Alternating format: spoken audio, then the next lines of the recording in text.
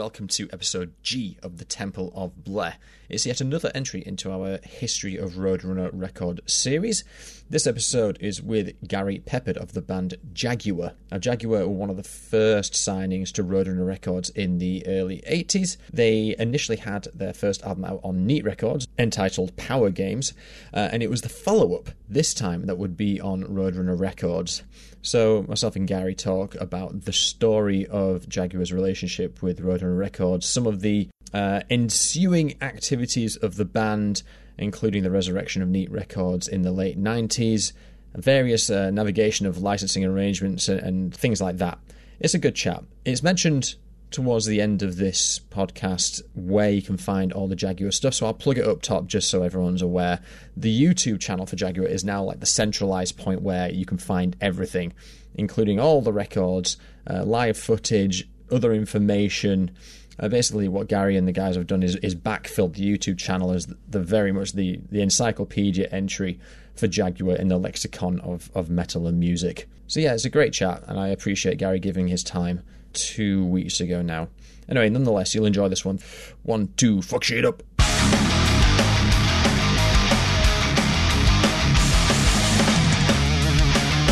It's probably better than doing it by email, because it just takes such a long time, you know, with email, questions going backwards and forwards. So yeah, it's probably to kind of get it done in one hit like this. So that's fine, Jim. That's totally fine. So cool. I kind of go for a dealer's choice anyway, because it's everyone else's time that I'm borrowing. You know what I mean? I mean, Satan, who are another Roadrunner band, they want to do it by email, and it's good because I can go back and forth and like investigate what they've been saying, and it's been quite fruitful. But at the same time, just speaking to all the old Roadrunner bands as a whole, they're all informing each other pretty aggressively. I just got off with Guido from Cyclone, who passes on his regards. Oh yeah. Cool. Yes. I think I'll just contextualize the project. Yes, please. Because it's a weird ask. It's a very specific ask. It's not just like tell us about the early days, tell us about new wave of British heavy metal. So I came into Roadrunner as a brand in 2005 when I was 16. Big metal guy, big heavy metal guy, metalcore, hardcore and stuff like that. And I noticed that little logo in the bottom left. And that started to irk me that I didn't know a lot about it. And I realized that the story of Roadrunner hasn't really been told outside of liner notes to greatest hits and things like that. So I thought I'll have a stab, and that's it. No endorsement from anyone, no other reason other than to gather the information as the people that were responsible for it start leaving us and forgetting. That kind of thing. So that's my way of giving you license to completely shit on Roadrunner if you need to, or sing their praises. I've had a few people sort of ask if they can be candid, and I was like, dude, it's no one's on trial. Everyone gets the right of veto before it goes out. I mean, obviously I have thought about I'm not sure what the word, not truthful, that's not the word, honest, I guess would be more of the appropriate word. How honest should I be? I guess that's probably what everyone said to you. Well, even honest, that's not the word either. I don't know. But, you know, I will be as honest in terms of, you know, what I remember in terms of, you know, how it was. Yeah, I mean, the big ask is the fact that it was nearly 40 years ago for a lot of the people I've been talking to. Quite, yes. Yeah. 84, for us. Yeah. 1984, 85. Yeah. So, yeah. Right, I'm going to jump into it. I've got 10 questions, but obviously we'll go down rabbit holes as we see fit, and they'll probably start answering themselves after a while. I actually like Jim. Cool, man. Jaguar. I find it hilariously ironic that the opening track to Power Games is Dutch Connection, given that you end up on Roadrunner, which is a Dutch label. Was that... This is less of a question about Roadrunner. Just I think it was quite funny. But you've recently cited, I say recently, you've always talked about Holland being like it was almost the first home for the band. That's right. Yes, absolutely. Did that inform Roadrunner in any way, or is it just a complete fluke? The fact that you ended up on Roadrunner, which was obviously within 50 miles of where Dynamo Pudders and all that stuff. Well, I mean, our first contact with Roadrunner, not our contact, but in terms of the band's contact, was through Power Games. So this is, and this was obviously before, I guess, kind of 2 years before we kind of signed with Roadrunner. It was with Power Games, and we kind of had involvement with them because they were distributing Neat Records, of course. Yeah. Who we were with Power Games. They were distributing Neat's stuff in Holland. I don't know if I think the Benelux countries. Absolutely, that was their first foothold. It was very much like Case going. He had like 20 years of experience within working for Polygram, and he basically broke away from them when the disco bubble burst and said, "All right, guys, to the world. I'm going to do the heavy lifting. Give me your weirdest shit, and I will distribute that to the weirdest people within Benelux." And that was how he got his foot in the door. You talking about Case Vessels? Correct, yeah. Ah, yes, yeah. And he was kind of, I say he was our man, but I actually never met the guy, I must admit. I never met him, but he was the person who signed us and stuff. Which is weird considering we never met him. But yes, so our first involvement with Roadrunner was as distributor for Neat's stuff in the Benelux countries. And I mean, other than that, we had no contact with them. It was just simply, on the back of the album sleeve, it said, distributed by Roadrunner, various other distributors in Europe. So that was it really. And it really, I suppose at that time, this was 1983. Yes, 83 Power Games came out. So we were aware of them, of course, aware of the label and the fact of their distribution. But I mean, other than that, that was it at the time. Cool. So that was our kind of first contact with Neat.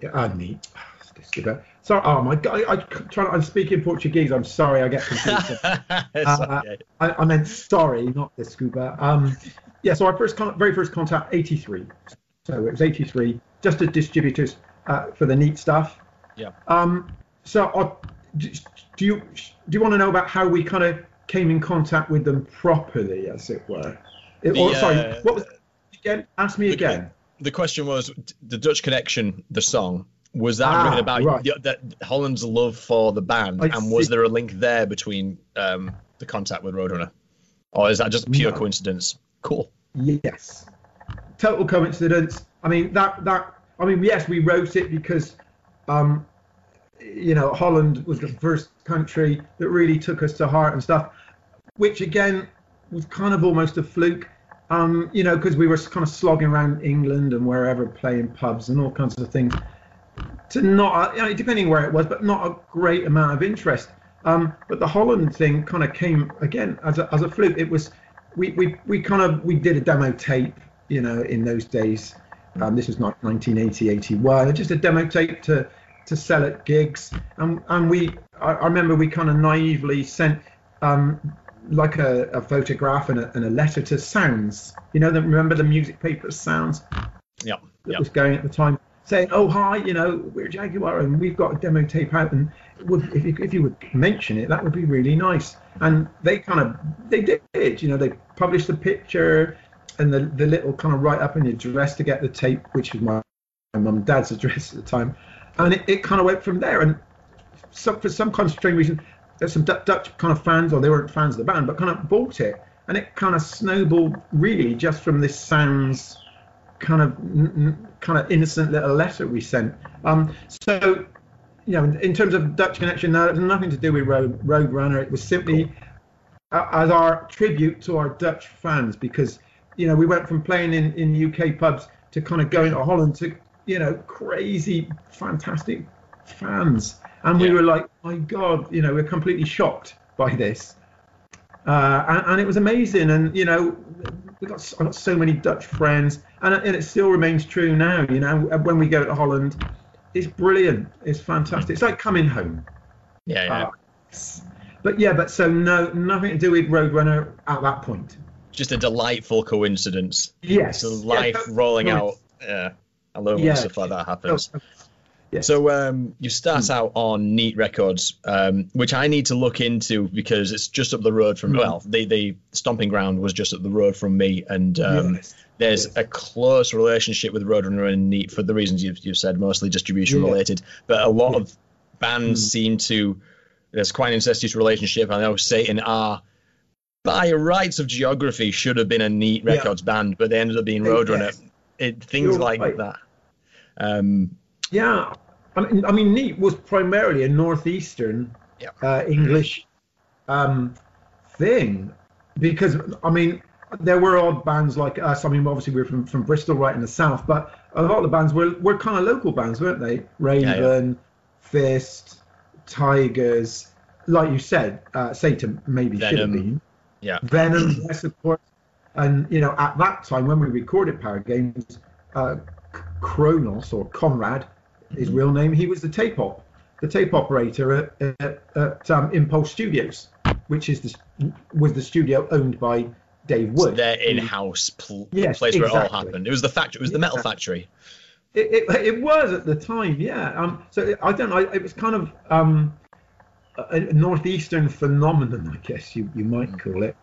But yes, so as I say, it was interesting, wasn't it? Yeah. Could we say kind of New Wobbin was kind of a northeastern English thing, or it seems to be that way. And this isn't an area of my expertise. It's just like an anecdotal thing that I've spotted as I'm going through this. It seems to all originate from up there. Yes. But my question was going to be, with that all in mind, how did you transition from Neat to Roadrunner, and what did Roadrunner offer that Neat weren't? Or I guess there is a story there, and I'm maybe assuming Roadrunner was offering something they weren't, but it's your story to tell. Well, I'll try and make this as kind of brief as possible, but yes, there is a story, and it's cool. It's kind of an interesting story. I'll try and make it short as possible. This was in 1983. We basically did a demo. We kind of got to that point, and as you probably know, we we kind of changed our style completely from Power Games. I don't know, have you ever heard any of this time with the album we did on Roadrunner? Yeah, I was gonna. I've heard of the controversy, but I wasn't born at the time, and I kind of got into music on that kind of like American sound. So to me, it was really. I'm not trying to blow smoke up your ass, but it was fresh to hear that kind of that sound, that kind of mid-80s radio sound, but with the DNA being straight British heavy metal. That's what to me the through line and the DNA was crystal clear. It gave it a fresh vibe for me when I was doing my homework. Yes. So we kind of did this a demo in Bristol where we were kind of almost in a kind of changing from being this kind of the Power Games sound to this time, and it was it was kind of in between the two. But we did this demo with a couple of the songs on it that ended up on this time, because we thought, okay, we kind of reached this point. Let's try and get another deal. We needed another record deal. We wanted out with Neat. I mean, we didn't really have a longer term deal with Neat anyway. It's kind of just as we went along. But we thought, well, look, let's try and get let's try and help the band. Just try and give ourselves a leg up. That was really all. So we do a demo, see if we can get a new deal, see what we can do. And interestingly, from this one demo, looking back on it, basically from this one demo, it's just a two-song, 16-track demo. Mm-hmm. We ended up with being offered 3 record deals. Oh, sweet. Roadrunner was one of them, and we ended up doing a Radio 1 session for Tommy Vance. Oh, sweet. Rock show. Yeah, it's weird that something can just suddenly open these doors. Before, we're kind of like, knocking on the doors, and suddenly you just do a demo and stuff kind of comes to you. But so we got offered Music for Nations. They offered us a deal. Another label who I don't think lasted very long, called Zebra Records. Okay, I've not heard of those ones. No, you probably find a little bit about them, I guess, but they offered us a deal, and Roadrunner. Now, the only reason probably that we ended up on Roadrunner was that this demo tape that we did, we sent loads out, and our demo tape ended up on the desk of a guy called Doug Smith, who was Motorhead's manager. Okay. Right. So, and he managed before that. I think he managed Hawkwind, probably. Hence Lemmy connection. Yeah. A copy of our demo tape just was sitting on his desk, and basically what happened was he called me up. Out of the blue, my phone went, and it's like, hi, yeah, this is Doug here, Doug Smith. Oh, I was like, oh my God, I knew who he was, and he said, listen, I've got Case Vessels here in my office from Roadrunner, and he's very interested in signing the band. And I'm like, really? He said, look, come up to London, and we'll talk about it. And that's basically what happened. And Doug said to me, he said, well, Case was there the company was called Grey Bray.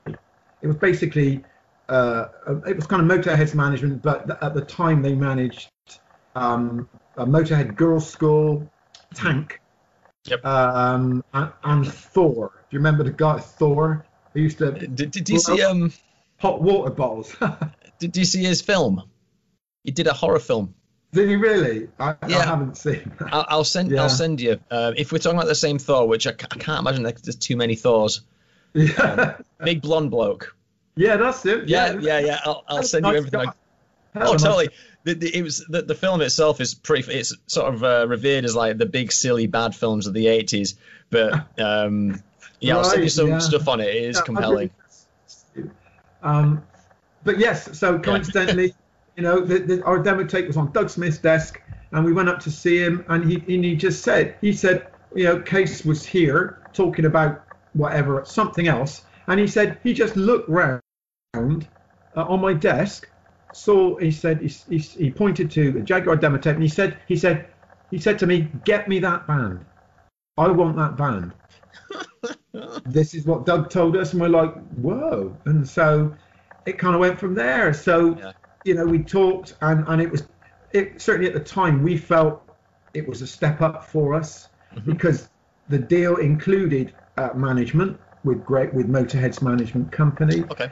And it seemed perfect, What was the Neat deal lacking, or was it just fizzling out? Was it they coming to the end of its term? Probably a bit of everything, Jim.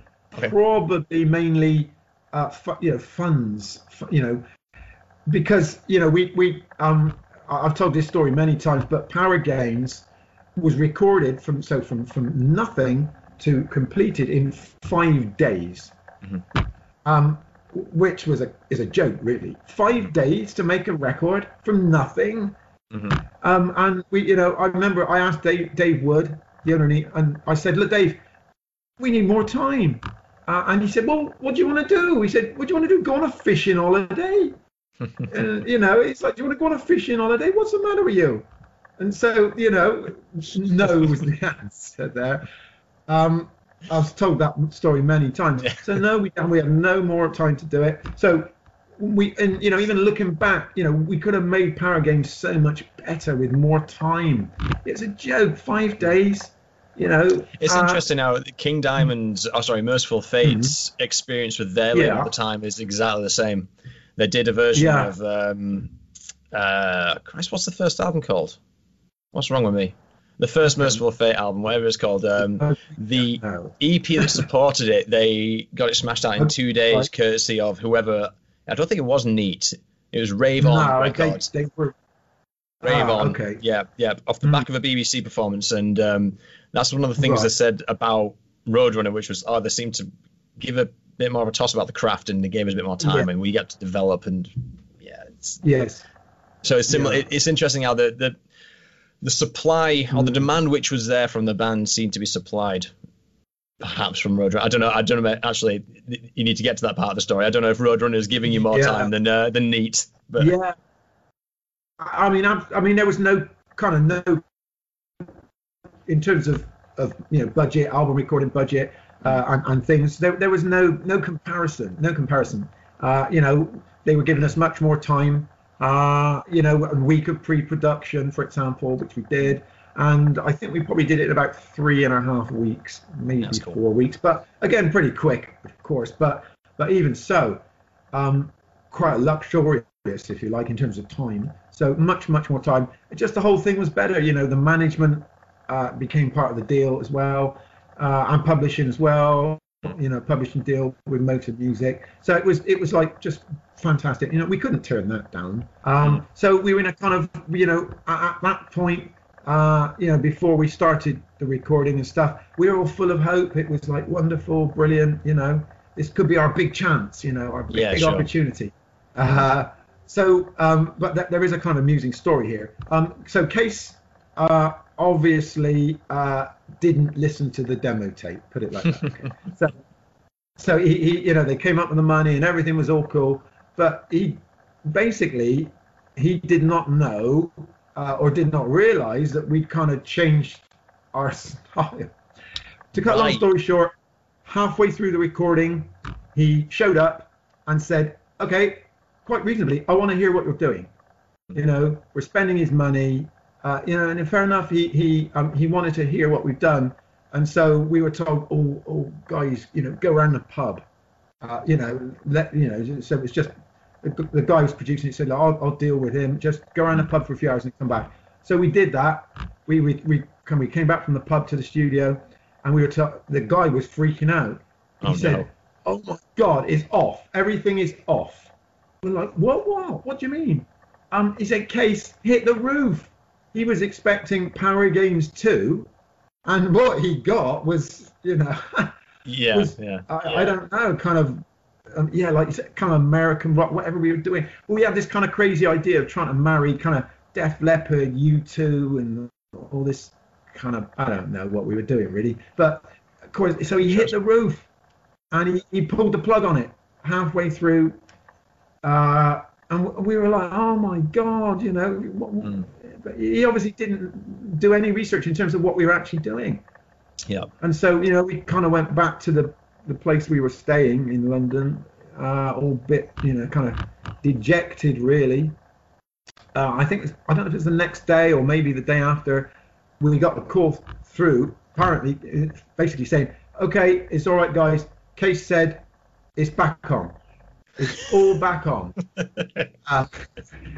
Now, whether it's because they didn't want to waste the money they'd spent so far, or maybe he'd listened to some Def Leppard and thought, well, maybe. Yeah, but it was. I mean, looking back on it, it was funny. Sure. Kind of funny, but not at the time. We were kind of, we were really upset. But anyway, it was all back on, so we carried on, and we kind of finished it. Handed it over to Roadrunner, and we got the word back saying, sorry, I don't know if you heard that. They're parrots, wild parrots here. That's awesome. Gardens. Yeah, honestly, the noise they make though, and we parrots here, hummingbirds. Fantastic. And I'm worried about a 2-year-old walking in. I digress, but yeah, so hummingbirds and parrots and all kinds of things. But yes, so it was all back on. We completed it, handed it over to Roadrunner. We got the kind of the message back. Yes, that actually they've heard it and all of this. They really like it and they're really going to get behind it. Okay, and this is where it all kind of started to go wrong. Okay. I mean, basically, they kind of Roadrunner promised a lot, but didn't basically deliver. I'm going to interject here with a question. Yeah, please. So, yes. Based on the conversation I've had so far, I've got a working model of a standard Roadrunner deal at the time, because I want to set up what they don't deliver on. Shout out where I'm wrong. So the deal typically is for 6 to 7 albums with an option after the second. Yes, I guess you're right, but pretty much option on the second, yes. Yes. You're right. There was. Correct. All IP and copyrights and publishing is retained by Roadrunner. Yes, as they still do. In terms of this time, anyway. Yeah. Yep. That's right. The 360 deal, before 360 deals, no guaranteed tour support.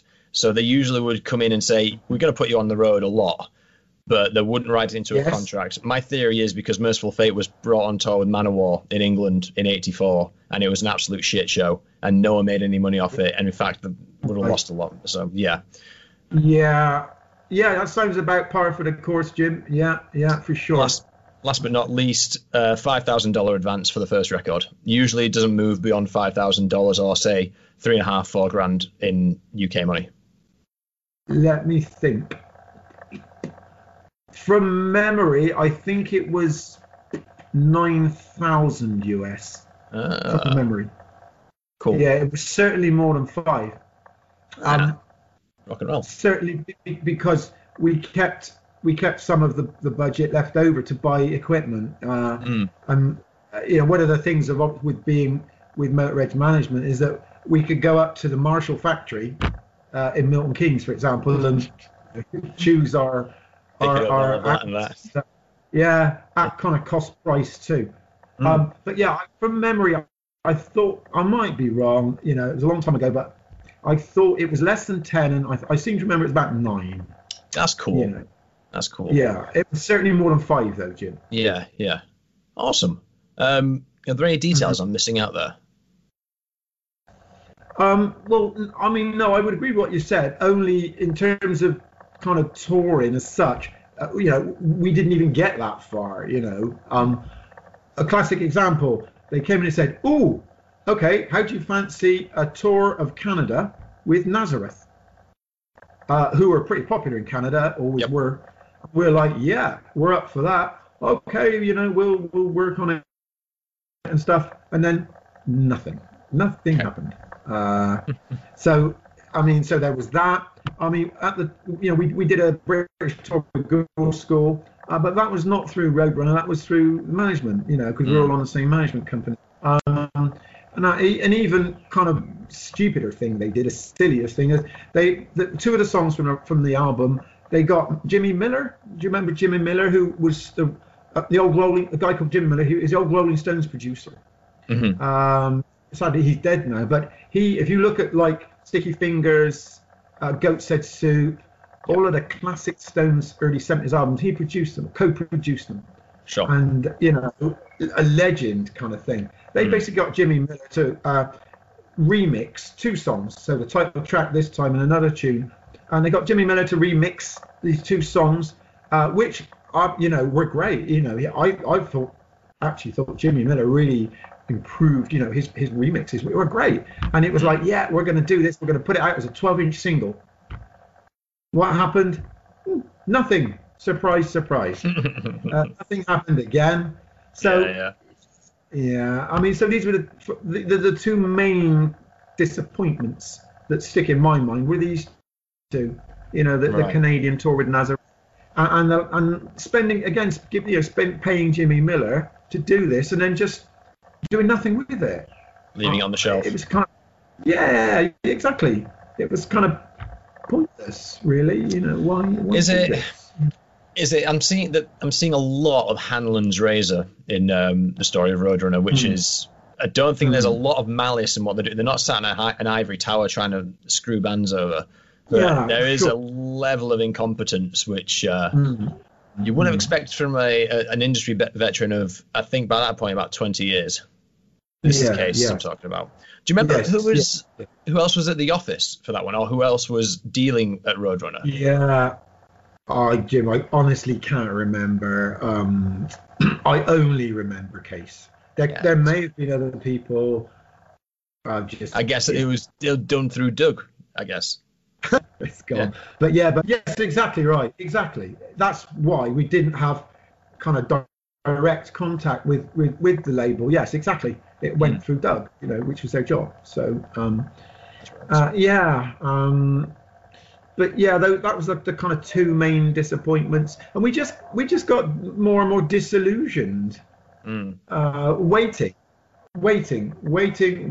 all the time, and anyone's going to get fed up in that situation. Yeah, I mean, fair dues to them. They did push the album. I believe I'm just looking at the Discogs for it now. They definitely got Europe, US, Canada. I believe there might have been some Russia in there somewhere. I mean, it came out on in Attic Records in Canada. Attic. I think probably Anvil were on Attic first of all. Yeah, decent label. Yeah. I got no. I know it came out. I've got a cassette actually of the Attic the attic version of the album. But it did come out. Yes, of course it did. In terms of, I got no problem with that. It's just, I mean, the thing was, Jim, at the time, we, in terms of reviews, if we talk about reviews briefly, we unfortunately we lost all of our kind of, the original kind of the pre-thrash type fans, if you like, the fans of Power Games and stuff. We, in looking back, we made a kind of a hell of a mistake, if you like. We're just completely naive. We never thought, changing our style would, if you like, would be, I don't know, would kind of kill it for us in one way. But when we kind of changed our style, there was no, people have said to me over the years, the classic, you sold out for the money. I say, well, money, you're not making any money. And it wasn't that wasn't the case at all. There was no cynical, let's be more chart friendly, type thing. And there was none of that. We were just simply like, I don't know, 22 years old, and we just simply, I think by accident, kind of wrote a more melodic song, and it was a much better song. And it was like, whoa, wow. Yeah, it was simply like that, naive, young kids. Whoa, my God, what have we done here? There's a song, it's got a hook. It's got a chorus. Wow, we love this. And we just wanted to do more of it. That was all. There's no great plan, You can't account for people, though, can you? No, and I've explained this to people that, there was no sellout, no nothing. This is what it was. A bunch of kids having fun. So how did so once we get to the time when the album's out and you're getting sort of mixed communication from the label, how does it fizzle out? And you didn't get to the second album, The Option, so did you have to buy out the contract? What's the story there? There's another funny story coming up, Jim. Funny story alert. There's always a drama with Jaguar, or there was always a fuss. But just quickly, I would say another thing that Roadrunner did not do was capitalise on the great reviews the record was getting. Kerrang! Magazine, at the time, they gave it a brilliant review. It was a fantastic review. And, we kind of shoved it in their face. Look, do something with it, but they didn't. But, so they, it was getting good reviews all over, and they did nothing with it. But what happened was, so it kind of just, we got fed up with it, and in the end, we said to management, look, this is ridiculous. We're kind of still writing songs, but Roadrunner just doing nothing, messing us about. So stupidly, as many people have told me, we decided we want out of the Roadrunner deal. We want out. We don't want to be with them anymore. They've done nothing. We need to find another label. So Grave Radio Management Company reluctantly went back to them and said, look, the band's not happy, they want out the deal. But then basically what happened, Roadrunner came back and said, no, we want to do another album. So they wanted to exercise that option. Yep. Much to our surprise, I must admit, we thought they'd probably go, best if we, go our separate ways. Yeah. And that's what we're expecting. But they kept coming back saying, no, we want to do another record. And, the stupid thing was, the more we complained and said we want to leave, they kept upping the budget. Oh. Okay. Yeah. Not on paper, of course, just telling you over the phone. Yes, well, exactly. As is a gentleman's arrangement, as it were. But it was a kind of a very strange situation again. The more we complained, no, okay, well, let's put the budget up. And they were like, so, well, we can get this producer in. Let's talk to this person. Let's talk to that person. But again, maybe we made a mistake there. I don't know. Hindsight. Yeah. As part of this, because this is a project of trying to understand how Roadrunner came to be, because there's a lot of small labels that fizzle out. There's a lot of massive conglomerates that kind of have no personality. Roadrunner sits in the middle, so I kind of try and my mindset is always, what's the why? Because I work in a corporation as well, so there's always a strategic reason for everything. Yes. At least I like to think so. At least. So quite. In my head, I'm like, do you think that maybe they were predicting that kind of sound that AOR sound being in vogue, and then they could time it just right, and it's just like where they may be thinking, well, let's think strategically who's coming out in the next 2 years. We don't want to start an album cycle at this point. But upping the budget is a bit, it feels like they were threatened because maybe there was an emerging scene in it, and maybe they're as is sometimes the case with the Roadrunner bands, they end up shopping around and they get better deals, and sometimes Roadrunner loses bands to these deals. Yes. But obviously, it's. I feel like we're hitting a crescendo with these budget increases and all the promises, and it's all about to collapse, isn't it, Gary? Yes. Yeah. I mean, basically, what happened was, so we carried on saying no, and we kind of we reached another stalemate, I suppose, and. Basically what happened was we kind of came up with this plan, us and Doug and stuff. We came up with this plan. Let's convince Roadrunner that we'd gone disco. And seriously, I'm not lying. And the next record would be a disco album. And at that point they said, "Fair enough, okay," and they let us go. Right, great. That's yeah, it's the first time that I've heard of a band like actually playing them, as opposed to sort of letting it fizzle out and getting angry. Yeah, but that's the truth. No word of a lie. We kind of said, the management Case, I'm sorry, they're going disco, and they obviously believed Doug, and that's kind of when we kind of went our separate ways then, but. I mean, I think, in terms of Jaguar, we made a lot of mistakes in those early days. I think things could have been very different for us. But hey, that's life. But so we kind of got out of Roadrunner, and we had no more contact with them after that, obviously. And so that was it really. And so our relationship with Roadrunner ended at that point. How do you feel about it now in hindsight? Because you obviously got dicked about a bit, but at the same time, Roadrunner went on to be what it became. Yes. Yeah, exactly. I mean, how do you feel about it now? Are we at peace with it, or do you think this was the dirty dealings of the day? Or maybe it was just they were promising the world and they couldn't deliver. It was naive of them, as opposed to you guys. I don't know. I mean, I suppose if I bothered to think about it seriously, I'm probably still a bit annoyed about it. If I certainly don't spend time. Oh God, oh my God, and if I've had a few beers, I don't start kind of getting upset about it. But but there was other things other choices that the band could have made, and we made the wrong one with different people. Wanted to be involved with us, and we didn't go with them.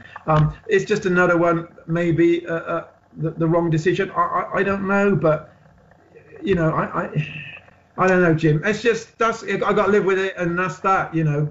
Yeah, I mean, I think it's a good approach to have, because a lot of people come away from this kind of this conversation going, horror stories to the left, success stories to the right, and some people in the middle going.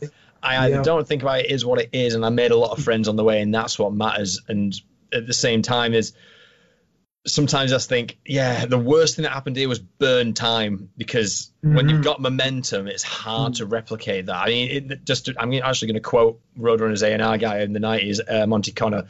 He thinks that bands, from the moment they are formed and incepted, it's 5 years of shitting gold, and then you're in like either an institution phase where you're like a household name, or you're kind of hanging on to obscurity and maybe you'll come back, but it's that 5 years that's critical.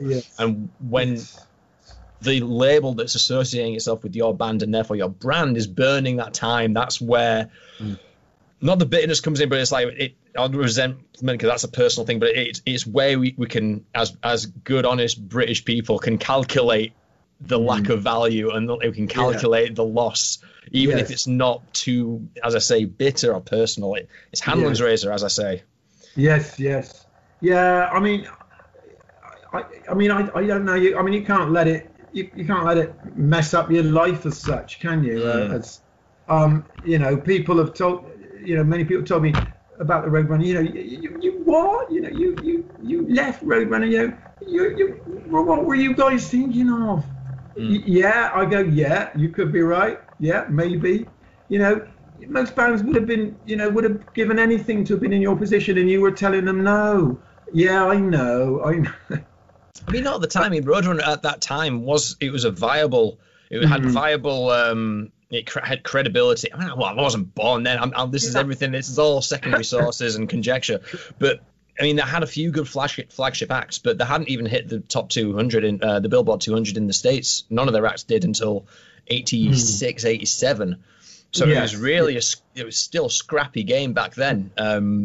So it's easy in hindsight to say how did this happen? But it's at the time it was. I mean, this was obviously in the pre-Slipknot, Nickelback, etc. Type of negative.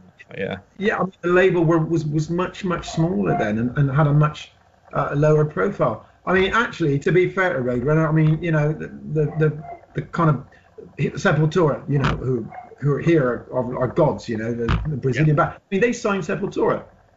In fact, Monty Connor. That was his name, wasn't it? Monty Connor. Correct. Yes. Yeah, I mean, he was on TV here a little while ago. It was a Sepultura documentary on yet another one, and he was on there, and it's really interesting. But I think they kind of took a real chance on Sepultura. Come down here and sign them. You hadn't heard them. Oh, you'd heard them, but you'd not seen them, and so he was going in blind. Yeah. And when I'm doing my write-up on this, I think the Sepultura story is going to have a hard right turn in the whole narrative because Scott Burns, a producer Beneath the Remains, which is the Roadrunner debut, that started Florida death metal. There's another whole thing. It's just like that moment in Brazil is the genesis for so many other weird things. And that's where it all started really for Roadrunner. Yeah. Yes, I guess so. Yeah. You mean bigger success? You mean kind of started? Yeah. To quantifiably bigger success and an influence, I guess. Yeah. So I wanted to now that we're sort of closing out the Roadrunner relationship with Jaguar, how are things now? Because I noticed it seems I think the only thing that's on Spotify is Power Games. Yes, that's right. You're quite right. Yeah. Obviously. Yeah. That is a point actually because you've got the follow-up was on Roadrunner, but the follow-up to that was on Neat again. Was it Neat Metal? Yeah, that's right. Yeah. You're quite. Yeah. I mean, what? Why are we only getting one album then? This is the question. I understand Roadrunner because they'll still have the rights. Yes. Yeah. Yes.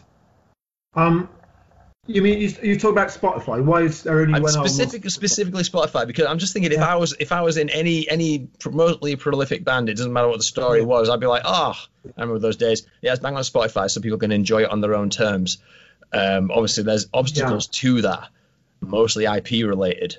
But I'm wondering why Neat have got Power Games on there, and they've got the third album, which if I'm understanding correctly, Neat Records and Neat Metal will have been the same people, but a resurrected version. In fact, it was the reunion album that I'm talking about. Yeah, Wake Me. That's it. Yeah. Basically, Jess Cox, the lead singer of Tigers of Pantown. Jess, I don't know if you've spoken to Jess, but he bought Neat out. Yep. So he bought Neat from Dave Wood. I think Dave was retiring or whatever. This must have been about 97 probably. So he bought Neat, lock, stock and barrel, renamed it Neat Metal, and obviously started re-release.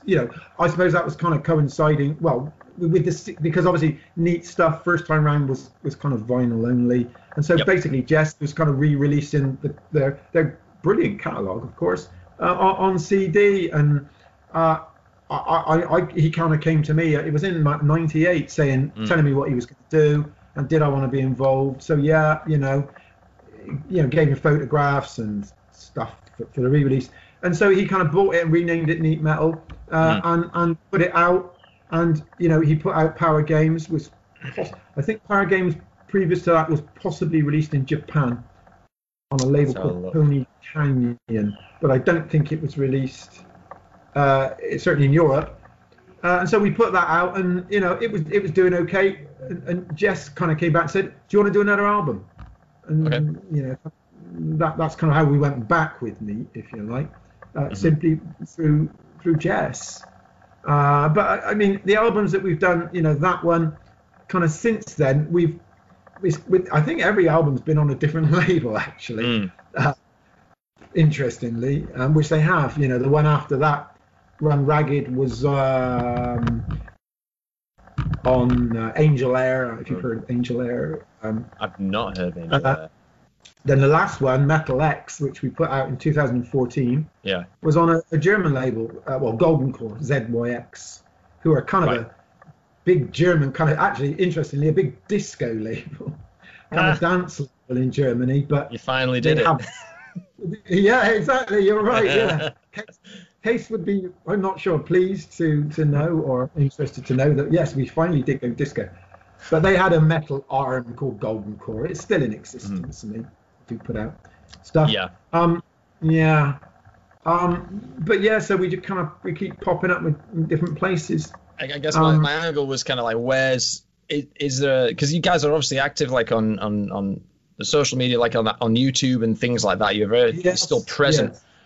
Yeah. My question is kind of, why isn't there a centralized place we can listen to all the music? Is it down to a licensing thing? Yeah, pretty much. Exactly. Ownership, if you like. I mean, we've got our own, it's my wife actually, she does that. We kind of relaunched the band's YouTube channel, and pretty much everything's available on there. Does no one have any issue with that? Yeah. Because if you have the album on YouTube, surely Roadrunner or Neat could come on and go, hang about, Gary. Come on, mate. Yes, they could. You're quite right. But thus far, nobody has. Good lad. So I'll tell you a slight aside. I did just because I want to meet this experience with my experience, because when I was writing this, I got to 1987 when Roadrunner opened up in US, and they created a few imprints, one of which was called Hawker Records. And that dealt with primarily hardcore records. It was very short-lived, but I thought it was kind of a good, poignant story. So I wanted to celebrate it by doing like a live stream or something, listening to all the songs and the albums, because there weren't many, just getting hammered and talking about it. So I thought, how do I do this safely? Because there's been a lot of controversy about music online over the summer since the pandemic, because everyone's taken to Twitch to play music, and there's a lot of fear-mongering about copyright takedowns and things like that. So I thought, all right, Roadrunner, Hawker owned by Roadrunner owned by Warner, Warner's licensing arm, Rhino. I need to contact Rhino, drop an email saying, I'm thinking about doing this thing, just a bit of a laugh. How do I license out these songs for just a night or something like that? They came back and said, don't know what you're talking about, have 10% off our shop. So like, all right. So I think there's to your activity, I reckon there's a lot that flies under the radar that no one really... no one litigious enough to chase. I mean, not only that, Jim. All we've done is kind of pulled it together. I mean, everything we've ever done was been on YouTube anyway. You know, It's not like it wasn't there. I mean, all we've done is tried to kind of make it not official, but at least in the same place, centralized to an extent. Yeah, exactly. Cool. And lyrics. You know, we made a point of making sure the lyrics were there as well, just trying to give fans whatever a better experience. But yeah, I mean, I hear what you're saying there. I mean, as regards Spotify, I mean, we've only just recently, since maybe 4 or 5 weeks ago, kind of created took control, because interestingly, someone else had control, which I find rather odd, of our artist Spotify account. And when we kind of went to Spotify saying, hello, this is us. And they said, oh, no, someone else controls that. And we're like, what? Really? Because, and so, we had to prove to Spotify what our right was for the Spotify Jaguar channel, if you like, whatever. Obviously, we gave them the facts, and they went, yeah, that's fair enough, it's yours. So we've kind of, our Spotify account, we kind of gained control of. But we have since gone, that's the first thing we, as you just said, was we said to ourselves, well, where's all of our other stuff, and why isn't it there? And they've told us that we can't, because of copyright,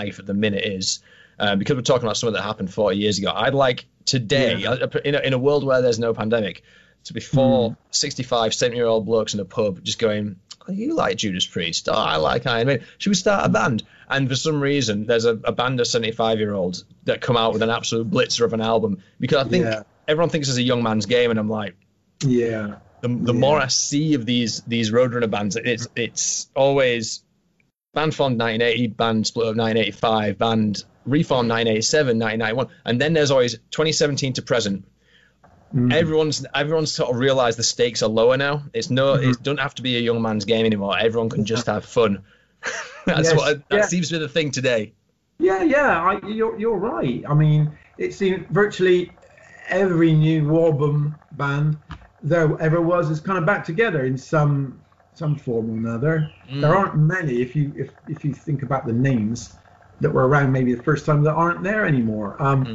And yeah, we're all older now, and there are lots of these other band members that they're good friends. It's just kind of fun, really. Life's too short to exactly that kind of stuff. It's too much fun. Yeah, the ego bullshit. Who needs that? It's kind of. But yeah, I mean, yeah. So in terms of what do we want now? You mean what do we? The band. I just think I'm just really driving a narrative on the way that, again, because we've been talking about Rona, and there's a kind of like how do I describe it? It seems as the business practices back then versus the stakes back then for the bands versus today, which is like the barriers have gone down. Everyone knows there's no money either because no one spends any money or no one pays you any money. We seem to be hitting a point now where everyone's just they're ready to have fun, but at the same time, there's an oversaturation of bands as well, because everyone's realised that. So it's kind of made everything better, but it's decentralised any idea of a scene, and it's cool. And I guess that's what I'm trying to do with this. It's trying to make connections and have conversations and trying to find a route for my ear to go to the ground so I know what's going on. And I think it's really good to see the old guard coming back. So I appreciate, Jaguar coming back in the capacity they have, Satan coming back, all of them, and Cyclone have come back as well. I just think it needs to happen, and it's better for the community for that to take place. Everyone got fucked by Roadrunner, so therefore everyone's okay. Yeah, I mean, you're right. I mean, now it's more of a community, isn't it? I mean, we particularly, mainland Europe, kind of people, the kind of new Wobber movement, if you like.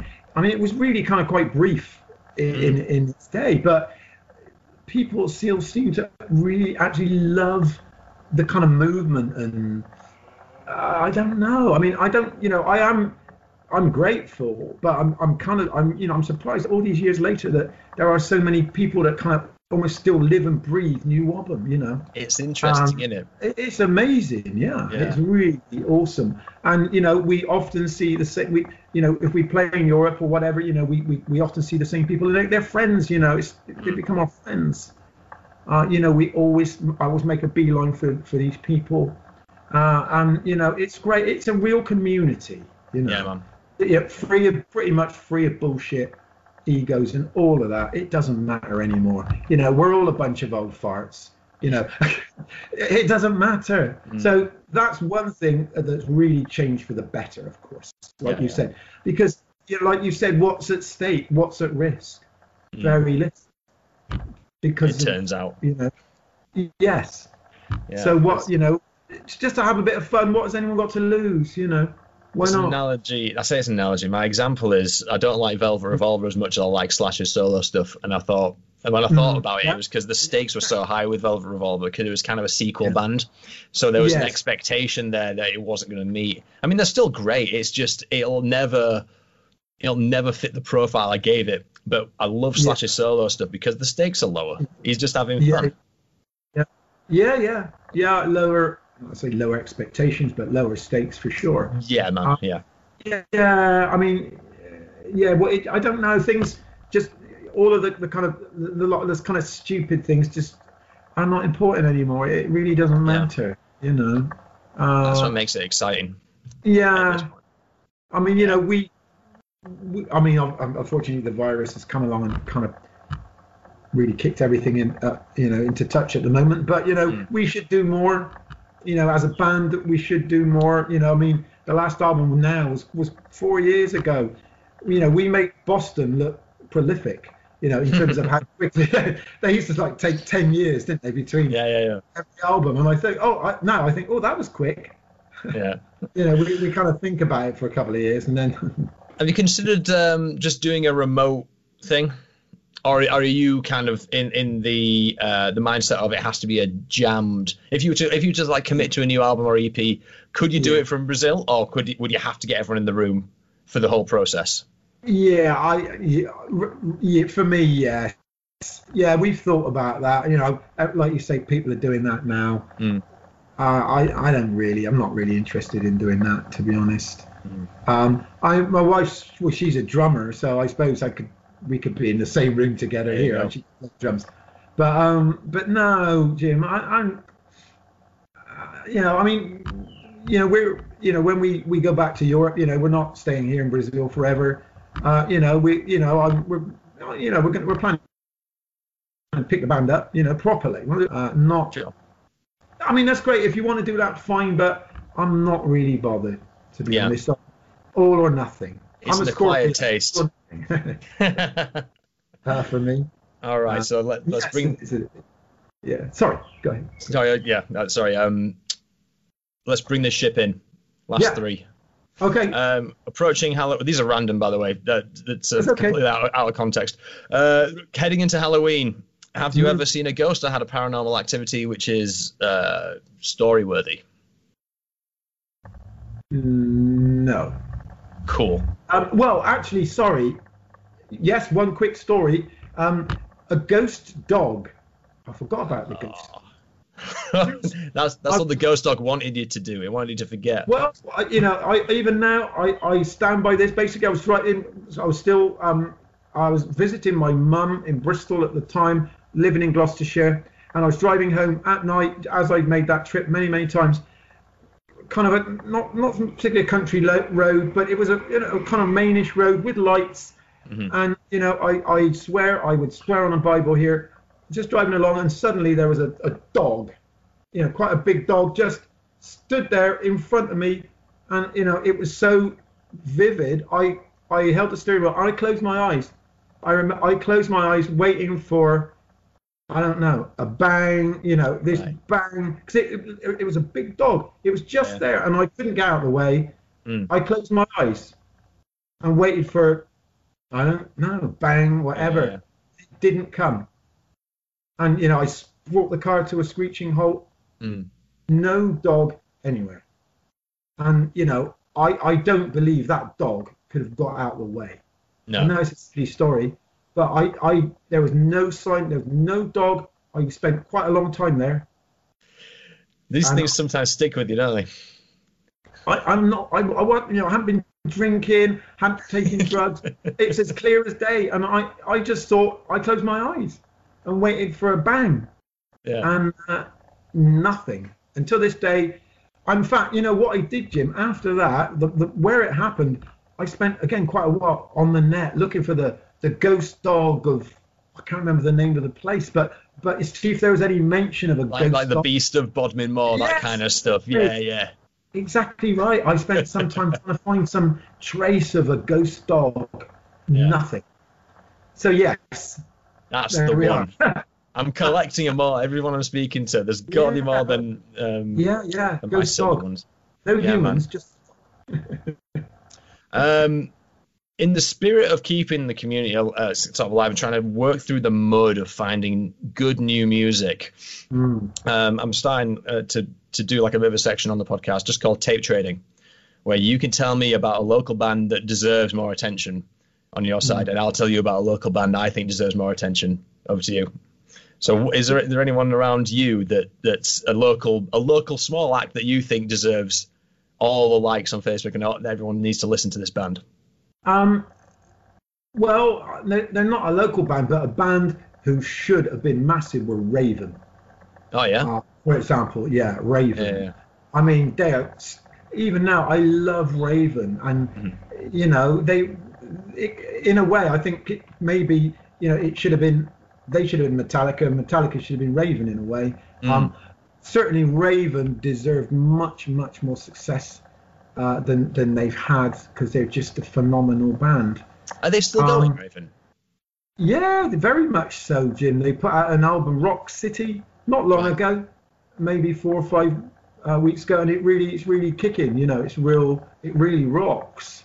Make a point to listen to Raven.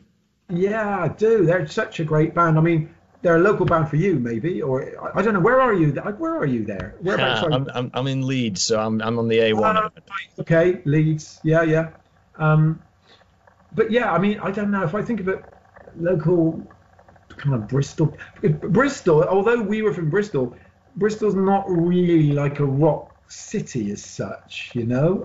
Not massively. There was, I mean, that yeah, Bristol was more like Massive Attack, the Portishead, that kind of trip hop, the so-called Bristol sound, as they call it.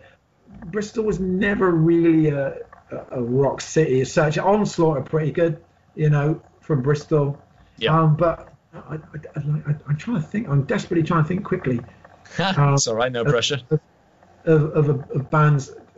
I can give you mine while you think if you want. Yeah, please do. Yeah. So there's a band near me called Dream Troll, and I can't gauge I mean, even though we're in the information age, I haven't really I'm not bothered about them personally. I'm just liking the music really good.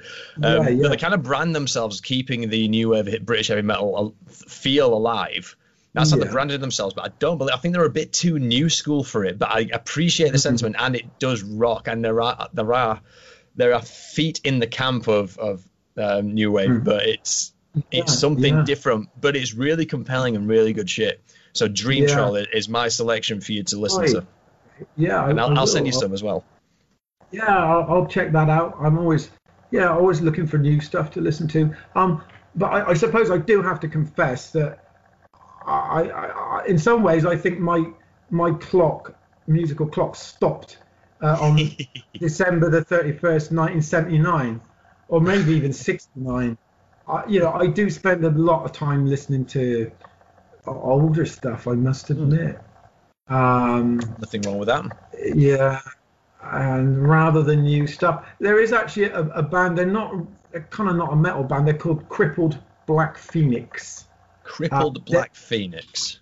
Yes, they're. How can you describe it? There's it kind of like Sisters of Mercy vibe in some of their songs. The Mission. Right. They're really good. Yeah. And the guitar player Andy Taylor, he's a top guy. He's a nice guy. Associated acts: Electric Wizard, Iron Monkey, Teeth of Lions, Rule the Divine, post-rock, experimental rock. Yeah, I mean they kind of call it a sort of soundtrack. Yeah, no, that stacks up to your Sisters of Mercy comparison to me. Yeah. It's been noted. I will be checking these out. Yeah, they're really good. Their album they just put out is pretty cool. Awesome. Definitely been playing that down here.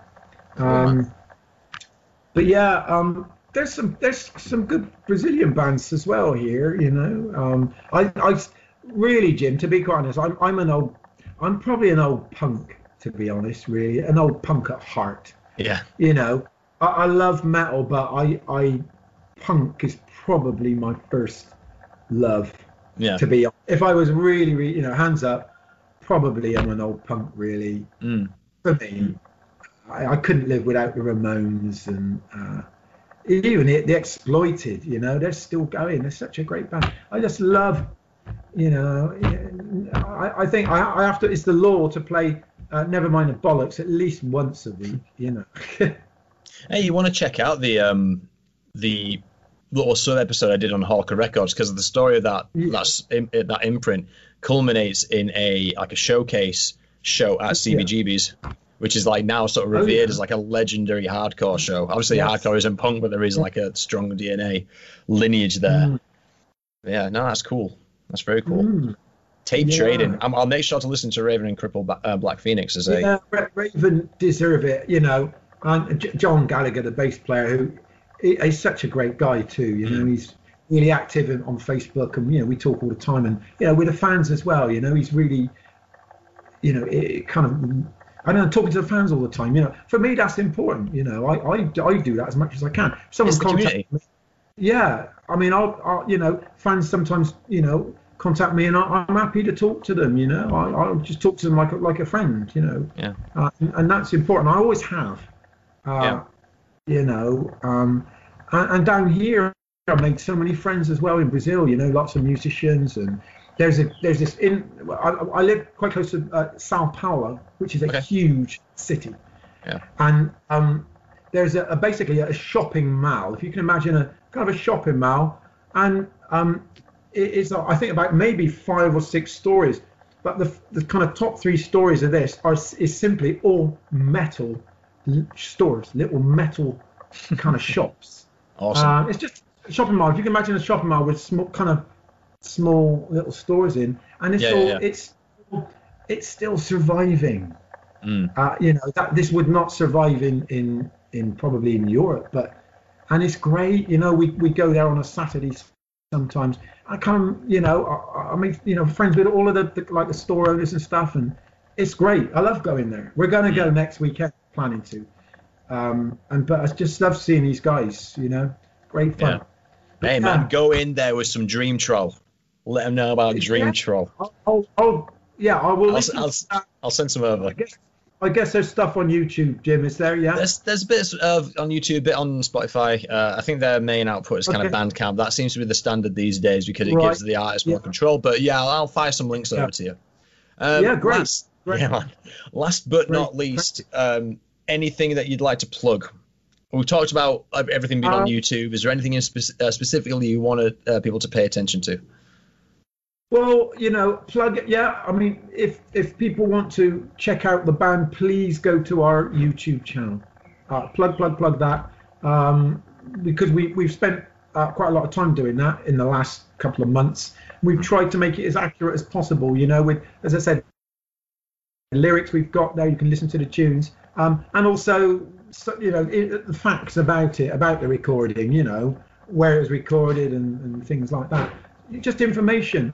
So rather than going elsewhere, please go to our YouTube channel. If anyone is watching this in Brazil, then go and buy Power Games. I might make some money. I doubt it. But we put out another album here actually as well. Before that, a live album, the Holland 82 album. That's out here as well. So plug. Cool. Yes. So I don't know, and hopefully we will return. Hopefully, we'll rise again, assuming we're not too old. What are you doing in Brazil anyway at the minute? Because I was thinking, Jaguar based in Bristol. This will be easy. We can put our feet up, have a cup of tea, watch Ant and Dec. But all right, guys, it's now 5:30 down by where you are. So what took you to Brazil in the first place? Well, my wife basically. Yeah, she's. Yeah, I mean, she's Brazilian. Yeah, we've been married 3 years now. So we were living in the UK. We living in Bridgewater actually. We've got a house in Bridgewater in Somerset, and we decided to come back and spend some time here. I wanted to see Brazil. I wanted to spend some time here. I'd never been to South America before, and so this kind of coincided with her being at university. So she's studying at uni. And so, we're going to be around until she finishes her studies there, gets her degree. And then, we're going to think, make a move, I guess, at that point. But at the moment, I'm just, happy to check out Brazil. And she's at uni, so it kind of works, all working out, But yeah. But unfortunately for the band, it means kind of the band, in terms of actually getting together in a room, it's on ice at the moment, really, Jim, to be honest. Trying to keep the flame going, trying to keep the flag burning, putting out the albums here, talking to you, doing bits and pieces, just to try and keep it ticking over, really. But of course, the damn coronavirus has come along anyway, so even if we were, in a room, our options are limited anyway. Yeah, totally. Hey man, the best we can do at the time being is just keep talking and keep that fire burning. Yeah, exactly. Keep the flame going, Jim. And keep trying to keep the name alive. Yes. So that's why I'm here. Sweet. That was just a personal curiosity of mine. But thanks very much for your time, mate. You've been very, very generous. I was hoping to keep it about 40 minutes, but we've went down some rabbit holes.